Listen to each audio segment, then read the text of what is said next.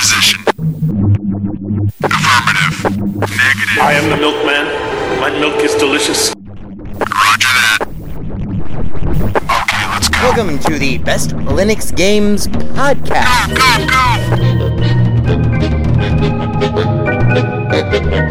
The best Linux games, the best games available for the GNU/Linux operating system via the mechanism and distribution network known as Steam, brought to you by Valve. After 700,000 years, yes, gaming has come to Linux, and beyond that, it has come to Linux in the form of an egalitarian Linux-like platform, Steam, an open marketplace in which everyone, total meritocracy, everyone, regardless of size, amount of money, regardless of amount of developers, and prospective sales, if you have a game, and it is good, then give it time, and it will thrive, and you will be rewarded.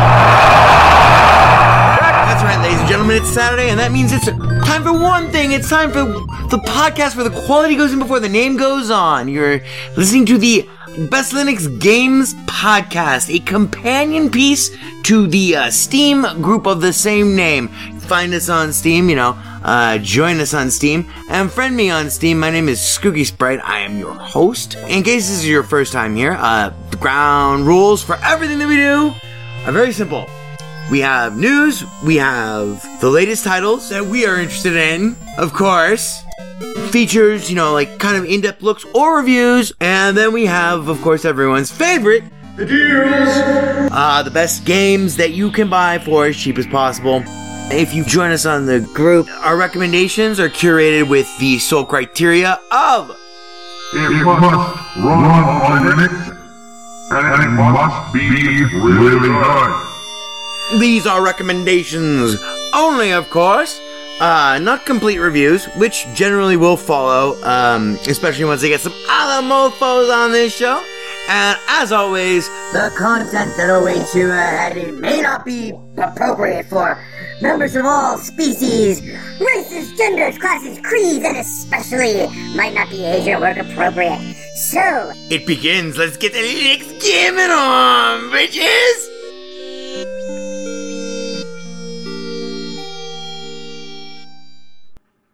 Hello, friends and neighbors. Welcome to episode number 260 of the Best Linux Games Podcast, being recorded for you on this Saturday, the 19th of October, 2019.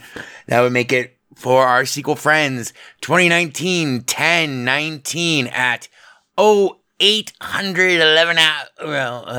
8:11 in the morning, Pacific Coast time, left coast with the most. That would make it, that's right, I will cue the sound effect. 10 years, man! 10! That's right. That would make this our 5-year anniversary episode of the podcast. Ivor, crack engineer Ivor Molina over there in the booth, holding up the whiskey sign. You are fucking fired, Ivor. You fucked up that whole fucking thing. 10! I know. 10 years! 5 years. 10 years! 5 years, not 10 years! 10! 5 years, dude. 5 years. 5-year anniversary. Wow. 10 I have been years! stuck with this motherfucker for a long time. Cheers to you, Ivor. Tip. 10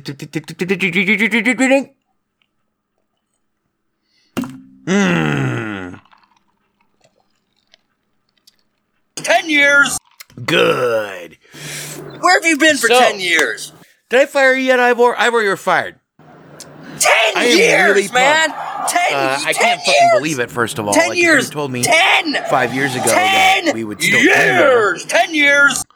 I wasn't taking phone calls 5 years ago, to be honest. So I probably would have told you to go fuck yourself and that you need to leave me the fuck alone. So yeah, let's get straight to our top stories and we'll talk more about the anniversary. We're not going to make a huge deal of it. 10 years, you man! say that one more time, I'm going to fucking... 10! 10 years! 10! You are fired, dude. 10 You're fucking years! Hit 10 pack up your years! shit. Hit the bricks, fuck face. Fuck or walk, and it's time for you to walk. All right, so let's get straight to our top stories. Yes, so our 5-year anniversary, that means, and this is literally to the day, October 19th of 2014. 2014.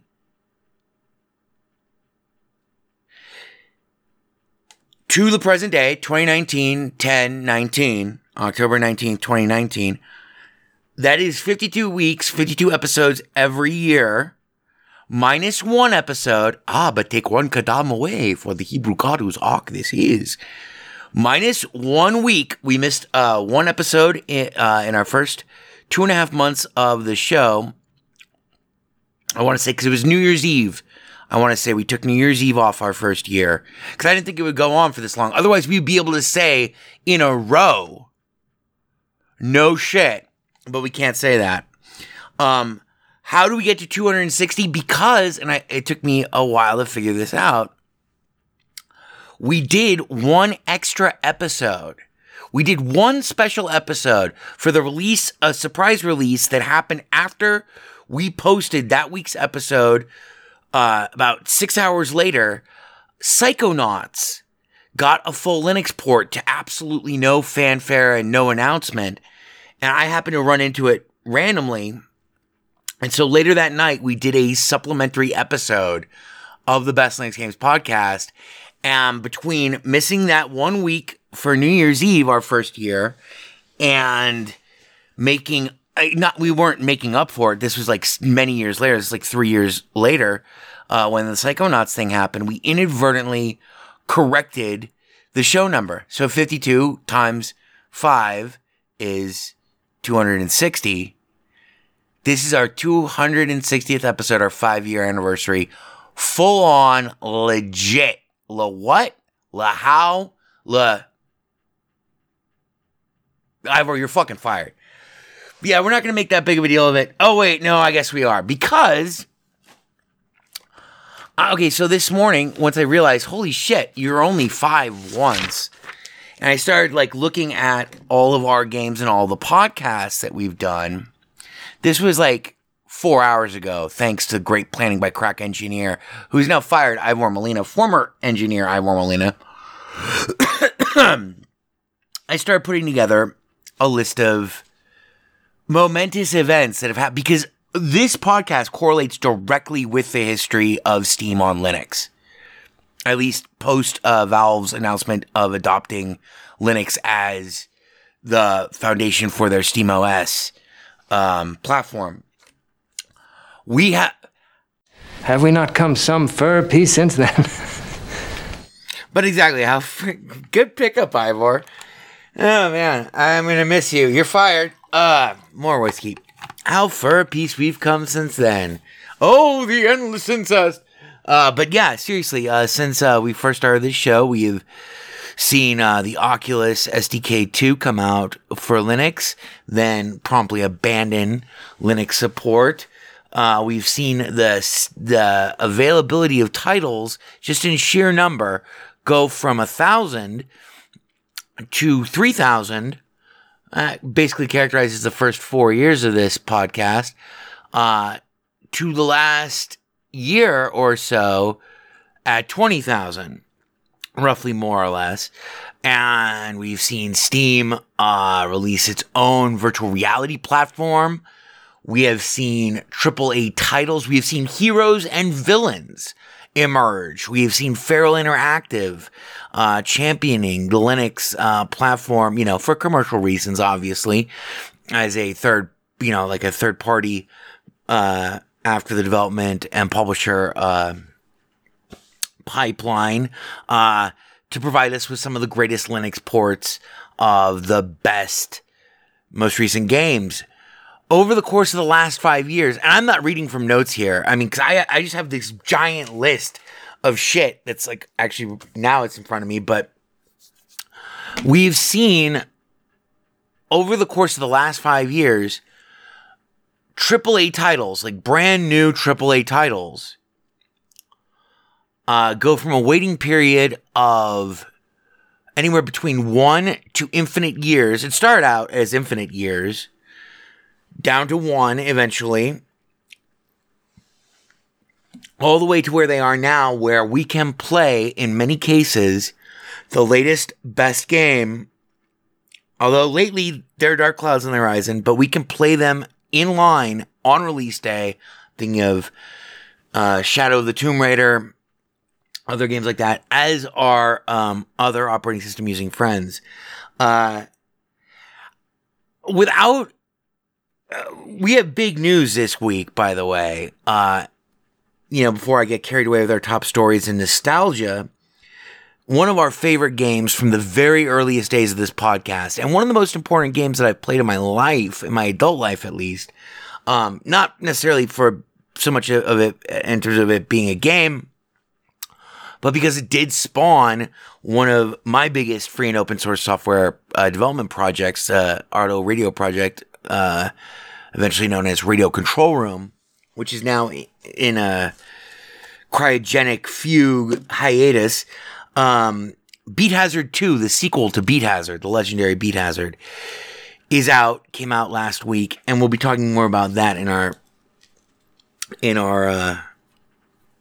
rest of the show. But our feature this week, and I don't know if I'm going to stick to it because we have limited weeks left in the year. And I know right now it seems like the dead period in terms of like the release cycle.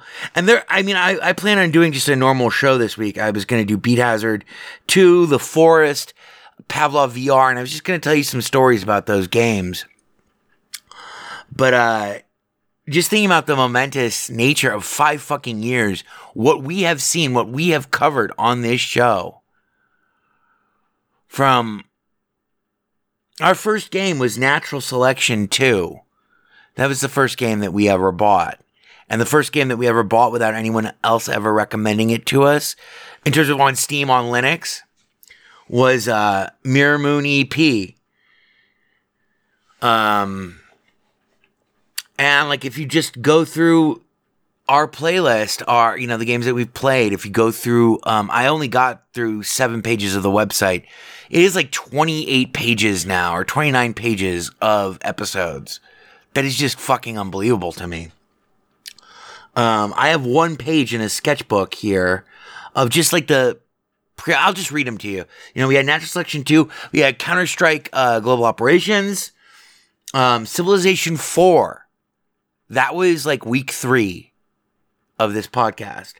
And that goes back to the Trine 2 era, along with Gemini Rue, which is a fantastic point-and-clicker adventure game, up to Rogue Legacy, which was the first game I gifted Matt Hartley when he was doing The Geek and the Gamer. Rogue Legacy was a great side-scrolling platformer, procedurally generated Metroidvania game where your hero, upon death, you only had 1 life, then spawned another hero along a long lineage of a family lineage, inheriting characteristics of previous heroes who had gone before. And so it was kind of a mix and match genetic game. My favorite was when I had the dyslexic guy who was colorblind, so everything was upside down and backwards and in black and white, who farted constantly. He had like excessive flatulence. And dyslexia was really dangerous because if guys on your left, you go to attack him on the left, sometimes you attack him on the right. That was Rogue Legacy. Then to the next era, I'm just arbitrarily calling them eras. Transistor, they saw our faces, they know our names. Witcher 2, which was a major moment. Roundabout and Apotheon, that same era. And then X-Plane 10, which changed my life significantly. Strike Suit Zero, flying in outer space as a spaceship, then transforming into a giant mechanized fucking robot in outer space. Good times, good times. Robot Roller Derby Disco Dodgeball, which was episode 29. And then subsequently, about 4 episodes later, we aired our interview. We got to spend an hour with the developer of that game. That was our first and only developer interview in 5 years. That sucks. And Interstellar Marines, which to me marked a new era as well. I wonder if they're ever going to finish that game, or if it is finished, or if anyone plays it anymore, because that game was so disturbingly realistic in terms of its depiction of first-person shooter in a tactical, real-time multiplayer setting in a far-flung science fiction based with realistic weapons setting, in which stealth and concealment were a primary importance. That was like one of the first games other than Metroid Prime where I remember seeing the raindrops and knowing that we were outside because of the raindrops as they fell on our heads-up display. Aru's Awakening, the first game I ever recorded a video of and actually had a mug box of me ever, and that was back when we used to use Voco Screen and then Cheese to get our mug box on there. Aru's Awakening was the first game that I ever played and recorded video of me playing where the first seconds of the game made me go, we're in the game. Then there was Beat Hazard that first year. And then, for the awesome. And Drunken Robot Pornography, Reassembly, Axiom Verge, You Must Help Elsa Nova. Dying Light, a game that we've been talking about a lot lately. That was June 2015, episode 34. Freedom Planet, one of the best side-scrolling platformers ever made. It is a love letter to Sonic the Hedgehog and is a game that I heartily recommend you buy immediately. Middle-earth, Shadow of Mordor, a game that Blaster PR and I were just talking about last night in Steam Chat. And a fantastic game, one of the best games that I've played on Linux. The announcement of Steam's new refund policy. It was new back then. This changed the whole fucking complexion of the podcast and of the game industry, and especially of the way in which we relate to it, via Steam. Refund policy was covered in episode 35, June 27th, 2015. That's amazing. And it's something that we benefit, from continuing to this day, of course. Our episode 36, next episode, Ark Survival Evolved. I mean, we have covered how far a piece we have come since then. Skyrogue, a game that if you have not heard me talk about it, you have to go buy Skyrogue, or just go look at it. Skyrogue is Star Fox, but in a roguelike setting with upgradable airplanes and in an airplane setting. In a modern warfare airplane setting with polygonal, cel-shaded, chunky models. Is a fantastic game. One of my favorite games that I played. Victor Vran. Then Feist. Feist, you're a fuzzball, side-scrolling fuzzball game. Mercenary Kings, a game that, we gave it like 3 episodes worth of attention, but we haven't talked about it in so long. Mercenary Kings is Metal Slug, the entire franchise, smashed into a role-playing game. It's still a side-scrolling platforming shooter, but with persistent role-playing game elements, unlocks, upgrade abilities, weapon customizations, craftable weapons, and crafting, and insane animations, and is one of the best games, you probably never heard of it. It's called Mercenary Kings. That was from 2015 too. Shadow Warrior. That was a huge flashpoint, huge momentous moment in our coverage of Linux gaming, because that was a game I never got to finish. I still have never beaten Shadow Warrior. This is not the original Shadow Warrior reissue. This is the reboot. This is like the super flashy one. Get down with your wang, bitches. And then eventually, in more recent, over the last 18 months, I think, maybe 2 years, we got to play Shadow Warrior 2 the day it came out. Almost, I think. We were only available on iTunes, SoundCloud, and our website. And I just found out that our website, we're not actually technically available through our website, at least not through the links. I have to check the RSS feed. But we went available on iTunes and RSS and our website and SoundCloud on August of 2015. XCOM Enemy Unknown, the real legitimate, even though it's a reboot of the entire franchise, it is actually the sequel to XCOM 2. Greetings, Commander. Then Broforce, which is a huge touchstone.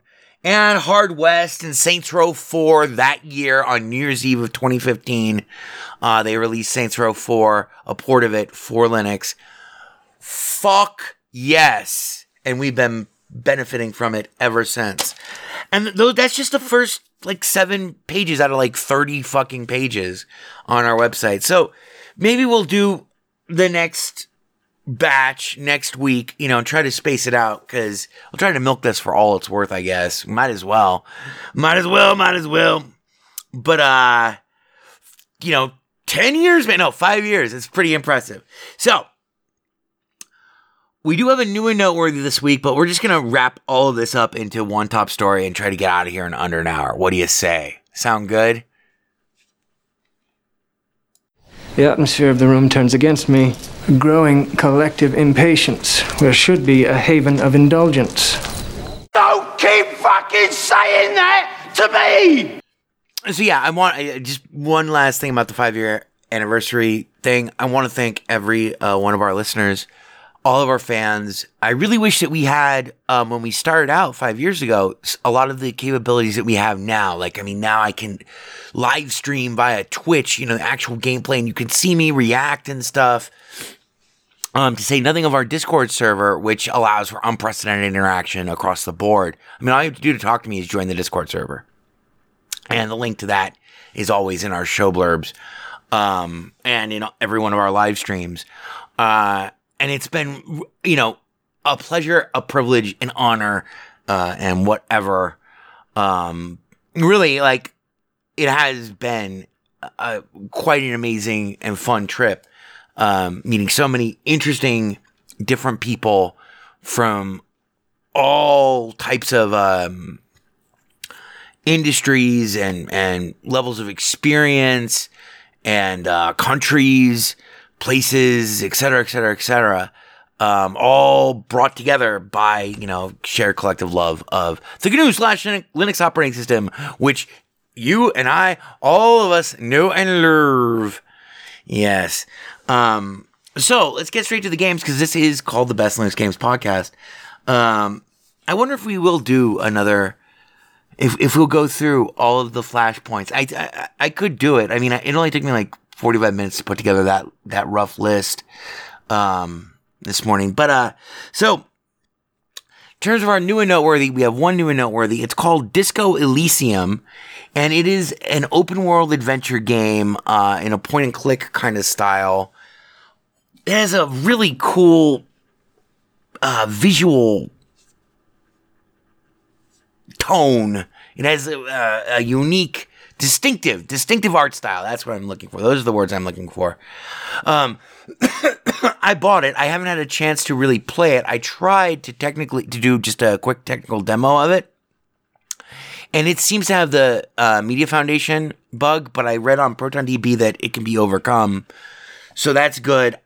But I don't know that I don't know that for a fact. In my experience, so far, I can neither confirm nor deny if the game runs on Linux, although ProtonDB users are fucking generally rock solid pretty good, and there are numerous gold blah, and it dovetails nicely with our MF install GitHub mention last week. We'll see if excuse me, we'll see if how well those bear out, but it's $40. It's $39.99.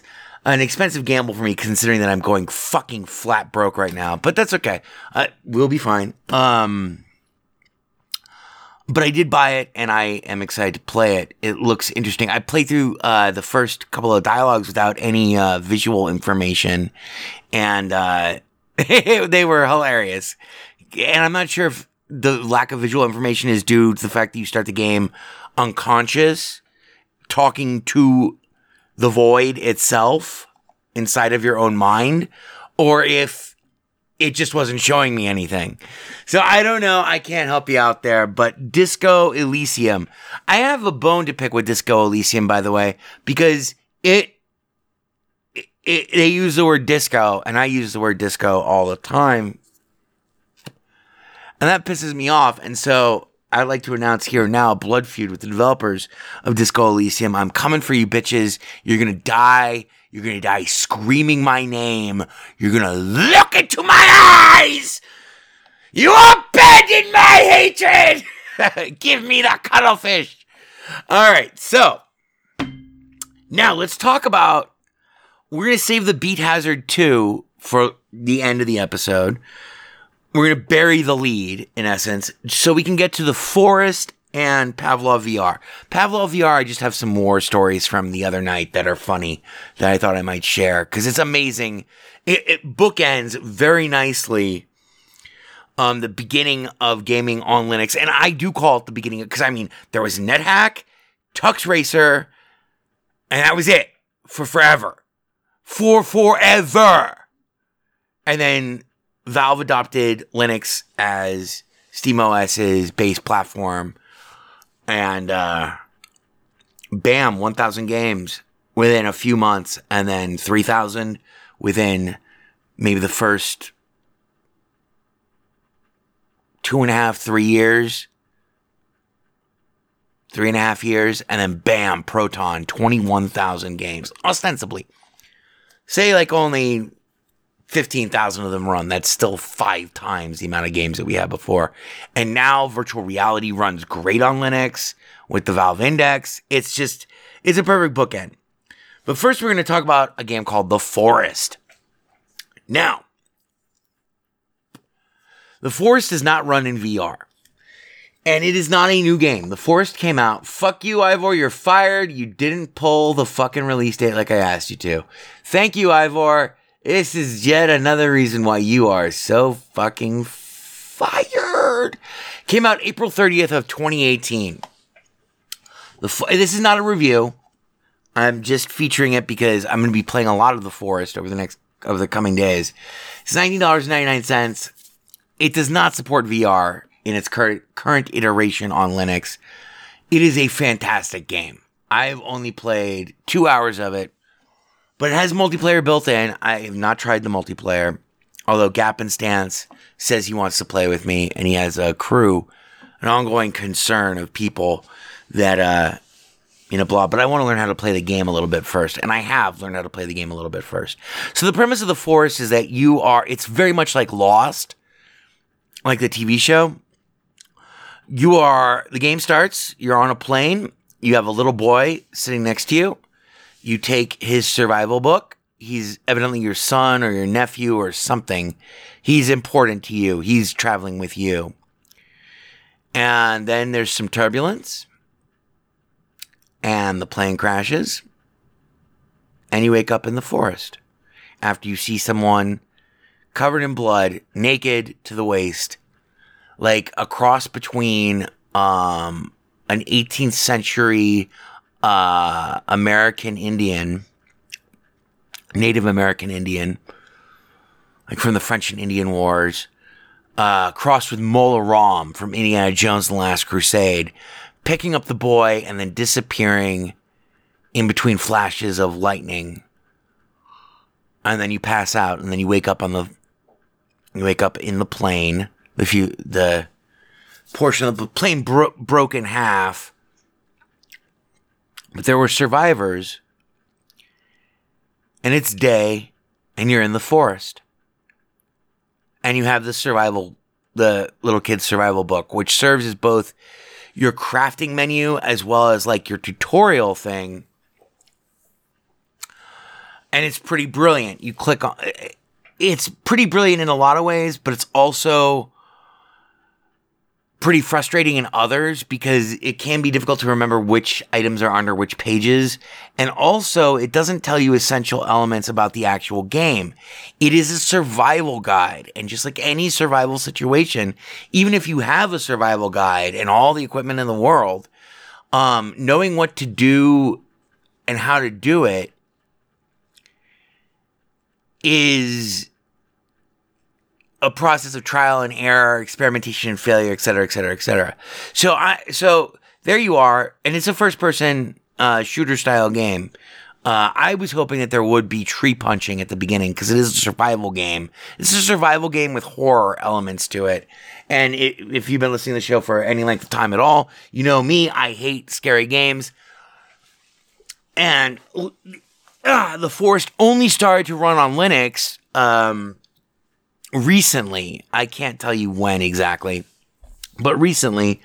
And even though it was on my list of games that I must play, the fact that people said horror scared me because I'm a total fucking pussy when it comes to scary games. So That and other factors prevented me from playing it. But anyway, so I've been playing it now, and I am going to keep playing it because it is fucking rad. I mean, really rad. Like, really rad. So, everything that you need to know is not necessarily in the survival book. But most of what you need to get started is in there. Like right now, I need to get a turtle shell. But anyway, I have like a whole fucking little camp built up. I have storage placement for logs. I'm about ready to build my first cabin, my first small cabin. And it's an enjoyable game. But so I'm trucking around, and there's all this luggage and all these dead people, and it's daylight, and it's fucking gorgeous. It is verdant. It is the definition of verdant greenery. It has a persistent day and night cycle. So I start building a lean-to and shit, and then I build a fire, and I can't open up any of... Oh, we have an axe from the plane, like a survival axe from the plane, which you'll use to cut down trees, shrubbery, to gather leaves and sticks. You use your hands to gather rocks. You will eventually build a sled to gather logs, which is, chopping down real trees and then really gathering logs. You will use it to kill deer by surprising them after lying in wait. You will struggle to keep yourself fed and hydrated. Luckily, so far, I have not exhausted the entirety of the plane's resources. My second gameplay session, I realized that you could break open the luggage that you find by hitting it with your axe. And that has resulted in a dearth of painkillers, which restore your health. And I've killed a lot of the natives. What natives, I hear you cry? The spooky natives. The spooky natives who've taken the survivors.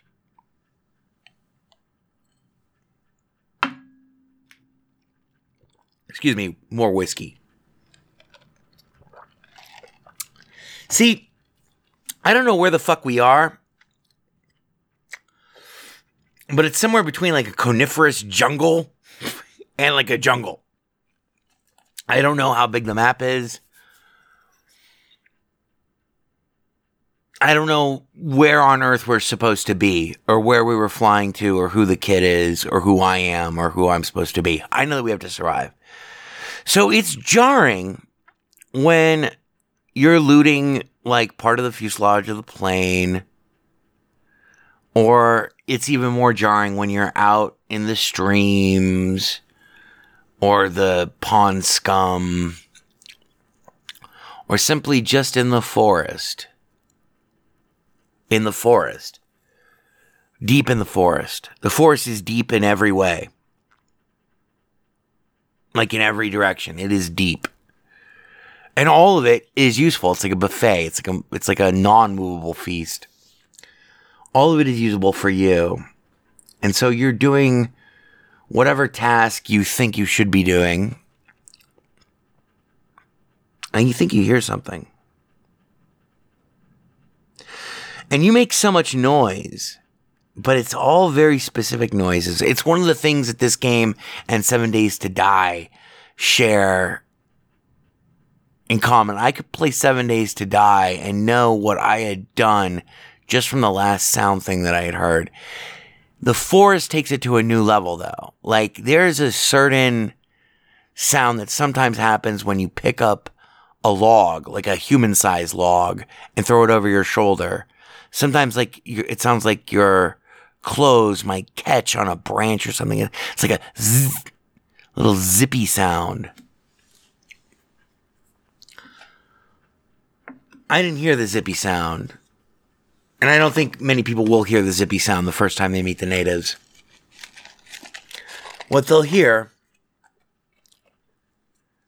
And thank God I was drunk and stoned and prepared. Like, I knew that, like, this game is supposed to be scary. Otherwise, I just would have quit the game. Because what you hear when you first meet the natives, and most times when you meet the natives, is laughter. It's a distant, panting, kind of taunting, mocking, quiet, snickering, menacing, evil laughter. Now, it is entirely possible, and I'm open to this possibility. I doubt that it's what's going to happen, that the natives are, in fact, innocent creatures who, by virtue of geographic isolation or, located in wherever the fuck we are in these remote woods, this forest, it's not a wood, it is a forest. It is a dense forest. That, by virtue of their evolution or whatever, as feral creatures, they've developed their own rituals that are unique to them, that they are entirely peace-loving creatures,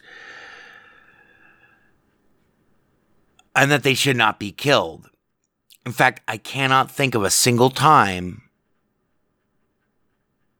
when I've had many interactions with them where they have physically laid hands on me before I have hit one of them. But I am almost positive that they are not friendly. Especially, well, for a reason I'll tell you. But so you hear this laughter.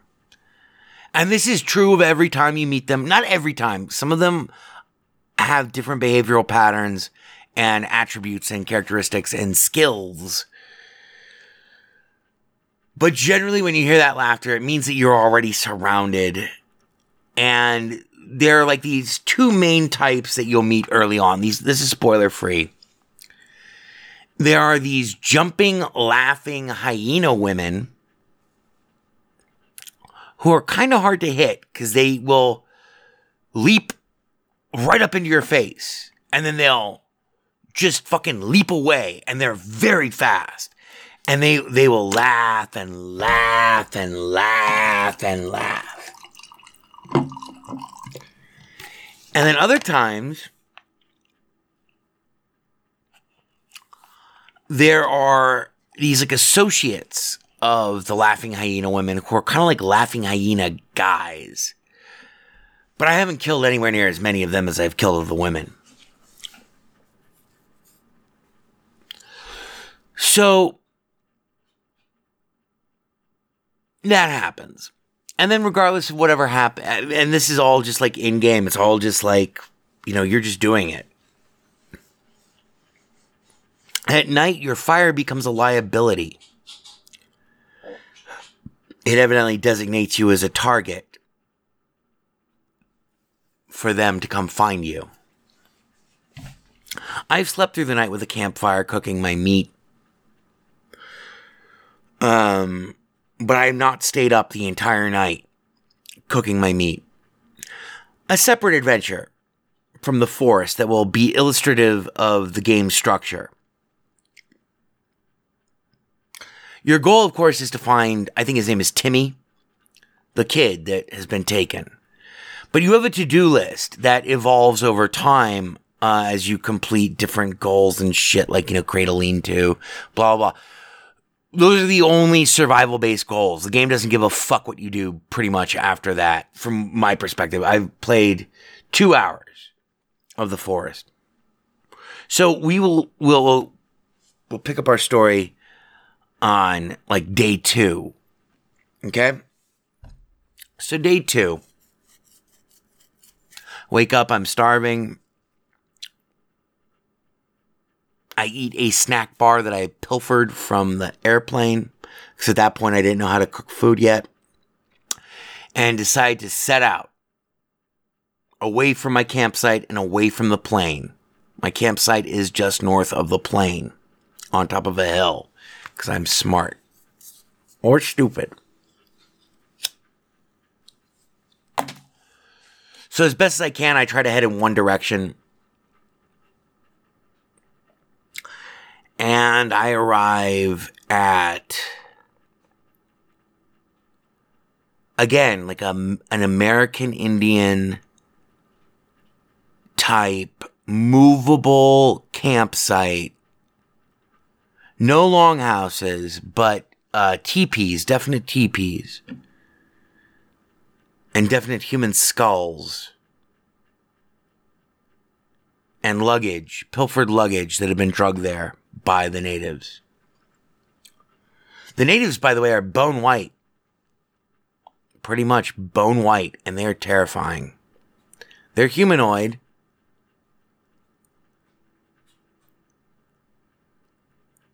But they are naturally fast, and they know the woods, and they're pretty smart. They know the forest. So I'm there, I just come out of this tree line, and I'm standing in one of their villages. So I proceed to kill the men, and then I kill the women. It's hard to tell if they're attacking you or not. I don't know. I know that they took Timmy. And so, like all great explorers, I proceed with a maximum of caution, leaning towards wholesale murder as long as I can hold out. I do not feel that these people intend good things to me. Now, it's ironic because if you look at the history of people in survival situations, which if you've not ever heard this podcast before, you know that the one book you need to read, as I've said many, many, many, many times, is Edward Leslie's Desperate Journeys of Abandoned Souls, which is the complete history of castaways, mariners, and shipwreck survivors, plane crash survivors, and other people in desperate survival situations, all of which are factual. And it took him 20 years to write that book. It is a fantastic book. It's one of the best books I've ever read in my entire life. There's a story in there about a guy in a similar situation. Although it's true, it's an amazing story. Because he survives. He gets home. But the cannibals that he meets interact with him. They're curious about him. And he's curious about them. And they adopt him eventually as part of the tribe. There is no such cultural cross-exchange in the forest. Eventually, I sustain too much damage to retain consciousness from all the fighting, and I black out. I awake. Mere moments later, maybe 20 minutes later, tops, probably 15 seconds later. My arms are above my head. I am being carried. I see, in Miller's Crossing-esque relief, the sky above the merciless branches of the forest as they drag me to. Then I black out again. I wake up, Lara Croft style, upside down, tied by my ankles, in some sort of cave. I cut myself free. I discover some of the survivors, who have now since expired, amongst the masses of ichor and bone and campfires and cook fires and ritualistic totems in the subterranean hell. I explore the subterranean hell because I'm stoned as fuck and do not care. I use my Bic lighter as a light source because there's no natural light down here.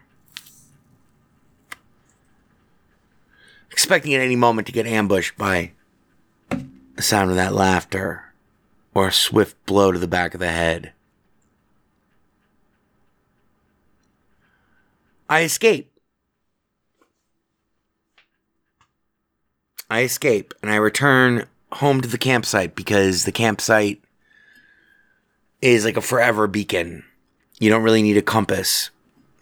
At least not yet that I know of. You do have a compass. Eventually you find a compass. I loot the shit out of those caves. I killed a couple of more of the natives. Found passenger manifests, pieces of paper, etc. And then ran. It was dusk. Or no, maybe it was night. I can't remember. I get back to the campsite. I sleep. This gave me this emboldened me in terms of the game. Because I thought, oh, well, they'll just drag me off to the, thing if they kill me. No, it appears that, and this is just from my experience, because later on that day, with the next 15 minutes, I decided to confront them when they came to confront me around the plane, because they know where you are, they know where you live. Which is disturbing. I decided to get overly ambitious and overconfident, and they killed me. And that was the end. So you only live twice, I guess, in terms of the forest. I'm not sure about that. But, it's amazing. I wish that they explained to you how to cook food. I will explain to you now how to cook food. After you kill a deer and you skin the deer, which is a skill that you evidently possess innately, and then butcher the deer, which is also evidently a skill you possess innately because it's not covered in the survival manual, and there are many other things you can kill and skin innately. You can take that meat back to your camp and you can build a drying rack. Or you can just simply light your campfire and hold the meat. You select the meat from your inventory. The inventory selection and crafting thing is very, very interesting in the game. You have a crafting mat. Fuck it, we'll save Beat Hazard for next week. Because I've given you a good Beat Hazard 2. One thing about Beat Hazard 2, though, is that you do need to launch it with the start property of hyphen, so dash, capital Linux inside of Steam. That's all we'll say about Beat Hazard. Other than it's Beat Hazard 2 is as good, if not better in every way than Beat Hazard 1, and Beat Hazard 1 changed my life. So let's go back to our narrative of the forest. So there you go. There's Beat Hazard 2. We're done with basically the show. I will finish my little narrative of the forest and what makes it so exceptional. How to cook food in the forest. Press I to open your crafting mat, which just looks like a blanket laid out on the forest floor. It is a hypothetical blanket. It doesn't really exist, so you don't have to deploy the blanket and then pick up the blanket, etc. Arrayed around the blanket is all the shit that you are carrying in your personal inventory, and it can be quite a lot, because you actually have a backpack that you got from the plane. It is part of you. I don't know if it can be upgraded or not. But it is part of you. You didn't have to find it or anything. So you can carry a bunch of shit with you. There are limits to every type of thing that you can carry in terms of quantity. Like, I think it's like a 12-pack of soda you can't pick up any more soda after you've already picked up 12 of them. This also doubles as the place where you can equip things, but more importantly, so to cook food, by the way, you start a campfire, and then you open up your inventory, you select the meat, and you equip it, and then when you go to the fire with it in your hand, by the way, don't set yourself on fire. I set myself on fire several times, and it is difficult to put yourself out. Stop, drop, and roll does not necessarily apply in this game. When you're holding the meat, though, it'll give you another action. Everything is either C or E. E is generally to pick up things. C is generally to put things in something else or to interact with things. So like if you're hanging up meat on the drying rack, you press C. If you're taking meat off the drying rack, you press E. If you're putting logs in the log sled, you press E. No, you press C. To take them out, you press E. So if you're standing near the fire with the meat equipped in your hand, it'll automatically stack, hypothetically, in your hand. You just press C and you can put all the meat on the fire. And then as it becomes done, you can eat it. by pressing E and taking it off the fire. So,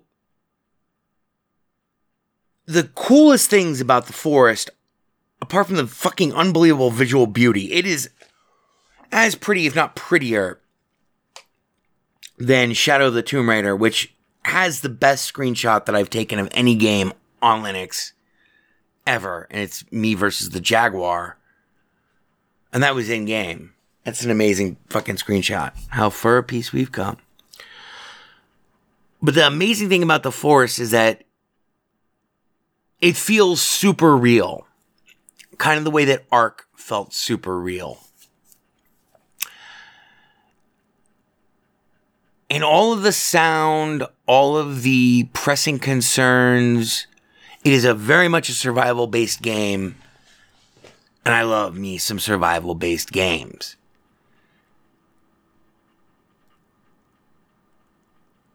The natives are terrifying. Especially at night. So, the last game, I ventured too far away from the campsite. By the way, you can save at the campsite in single player. Whenever you want.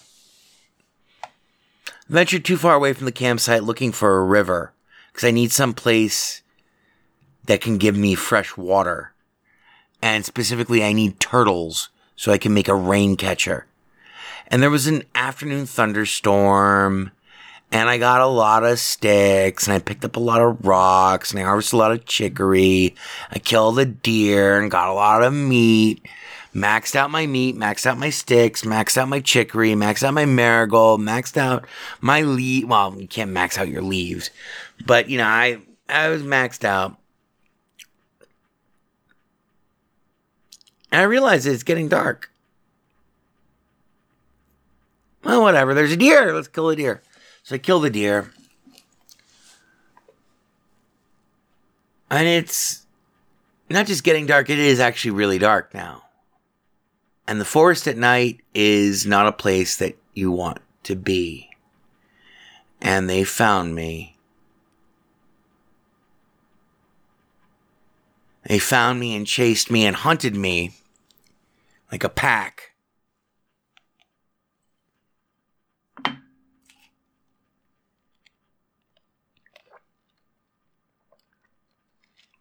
And I was still operating at that point under the misguided conception that if they killed me, that I would wake up, you know, in their little fuck cave of cannibalism. No, they killed me and I was dead. That's the end of the game. So it's a roguelike. Which makes it very interesting. It checks off a lot of boxes for me in terms of, like, super compelling game. And the visual, you will not believe how pretty this game is. And it's intense, and you have to control your fear. It's funny to hear me say that, but just pretend that you're invincible. And that it's your island now.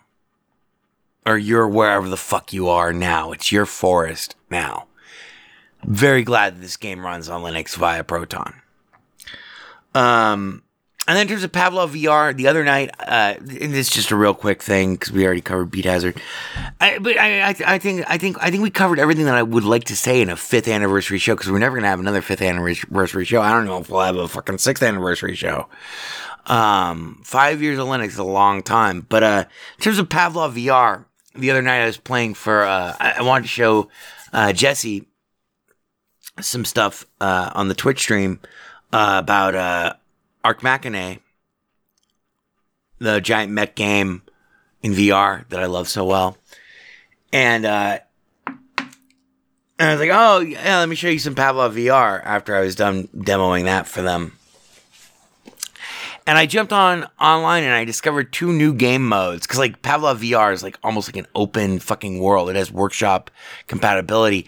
So people have made other game modes that are, like, extraneous to the, what you would think that normal Pavlov VR would be. One where you start on a platform and then leap with a parachute in a deathmatch fashion, and it takes 30 seconds to fall all the way into the map, and you can steer your parachute and stuff. It's very cool. And then you're in a deathmatch, and you have to find weapons on-site procurement in like a city. It's not as detailed or as pretty as the main Pavlov VR deathmatch maps, but it is exceptional. And you find yourself really leaning around corners there and really considering what the fuck is happening. And it's all wrapped up in this candy-colored dome, a red dome, very similar to the culling, that is perpetually enclosing on all of you, ultimately forcing, no matter what, either you die outside the dome by getting electrocuted to death, or as everything shrinks, only one can survive. The other, that was amazing. And that's, and it works great and it's seamless. You just join that server and it pulls down the map and bam, you're in virtual reality leaping out of, what is ostensibly a plane, but it's really just a flat server. It's a plane, but it's really just a plane geometrically. And you're looking at all these other motherfuckers who are flipping you off, and they're fucking going back and forth and trying to gauge how fast you're descending, where you're going to land, and blah, blah, blah, blah, blah, and all the weapon locations are fixed. It is really interesting. The other funny thing that happened, and I'll close with this, was I ended up on a server where they had misconfigured the server somehow to be a deathmatch, but with teams, and those two things are mutually exclusive. So all the human players were on one team, and there was no one on the other team, not even bots. And so we all just started killing each other at spawn. And when I say killing each other at spawn, I mean like the second the match started, everyone's dead. And it was hilarious to just yell at these guys and get killed by these guys, and I blew a couple of heads off. Pavlov VR is fantastic, and I really hope that Contractors, which is a sensible Pavlov VR killer, which is available for Windows but does not currently run. I haven't tested it out in 3 weeks now. Does not ostensibly run on Linux, but hopefully it will. The VR experience on Linux is still head and shoulders above any of the other VR headsets that I've owned. And the Steam VR, although right now I can't pull up the dashboard off of my controllers, which is really weird. I can't pull it up. So I have to, it's a big frustrating mess to launch a game. But once you're in a game, it's great. And so there you go. There's our 5-year anniversary episode. Again, thank you all to our listeners. Thank you to all of our listeners, and fans and supporters and etc. Thank you. Special thank you to Ivor Molina, Undead Ivor Molina. He's rotting very well. You look, have you been using that Plexiderm shit I keep seeing on TV, Ivor? Well, anyway, that'll do us. I will see you as ever next Saturday, or next weekend, actually, Friday, Saturday, Sunday. Be sure to check out The Forest. Be sure to join us on our Discord and check out our Twitch stream. Find us on Twitch. Friend us on Twitch. And if you have any, someone yelled at me 2 weeks ago. Got any thing you want to say to me? Any tips or anything like that? Any hot show things, anything you want to hear covered on the show or whatever. Can't promise you that you'll ever hear anything that I don't want to cover. In fact, I can promise you that you won't. But I'm open to suggestions as ever. Hit me. The best way to get a hold of me is on Twitter, if not via our Discord, because some people, it's crazy. There are some people, this is not for those types of people. This is for everyone who is not one of those types of people. It has surprised me over the last year since we've had the Discord server up, 9 months, year-ish, how many people on Twitch are Twitch only. Like, they will not friend you on Steam. They will not tell you their Steam IDs. And they hate Discord because Discord saves everything for forever. And they're very privacy aware, and God bless them. I can not only appreciate that perspective, I try to live according to my own personal limits in terms of the privacy implications of everything I do. But the best way to get a hold of me, especially, at any time of day, is via Twitter at VegasWriter, VEGASWRIT. Whoa. I'm not even stoned or drunk. VEGASWRITER. VegasWriter. Cheers, and let's hope that it's Excelsior. Where have you been for 10 years? 5 years, man. 10 years, man!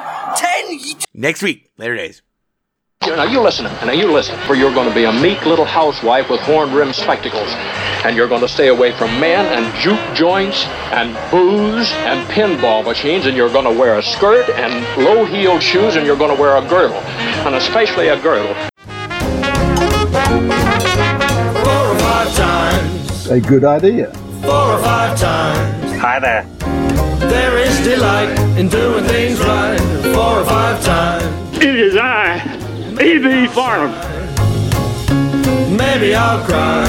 I'll get you a drink. And if I die, I'm gonna cry 4 or 5 times. Do you like to play? We like to play. I like you. We like to sing. It only runs on Linux. We like to go yada yada yo 4 or 5 times. We're gonna have such fun. Bebop 1. You're becoming hysterical. Bebop 2. Yes, sir. Thank you, sir. Bebop 3. Yada yada e 4 or 5 times. Matt Damon. Burn everything incriminating, including this building. Burn all the White House pets, and then yourselves. Burn yourselves first. 10 years! 10 years! 10! 10 years! 10 years! Boy, this is fucking ponderous, man. Ponderous, fucking ponderous.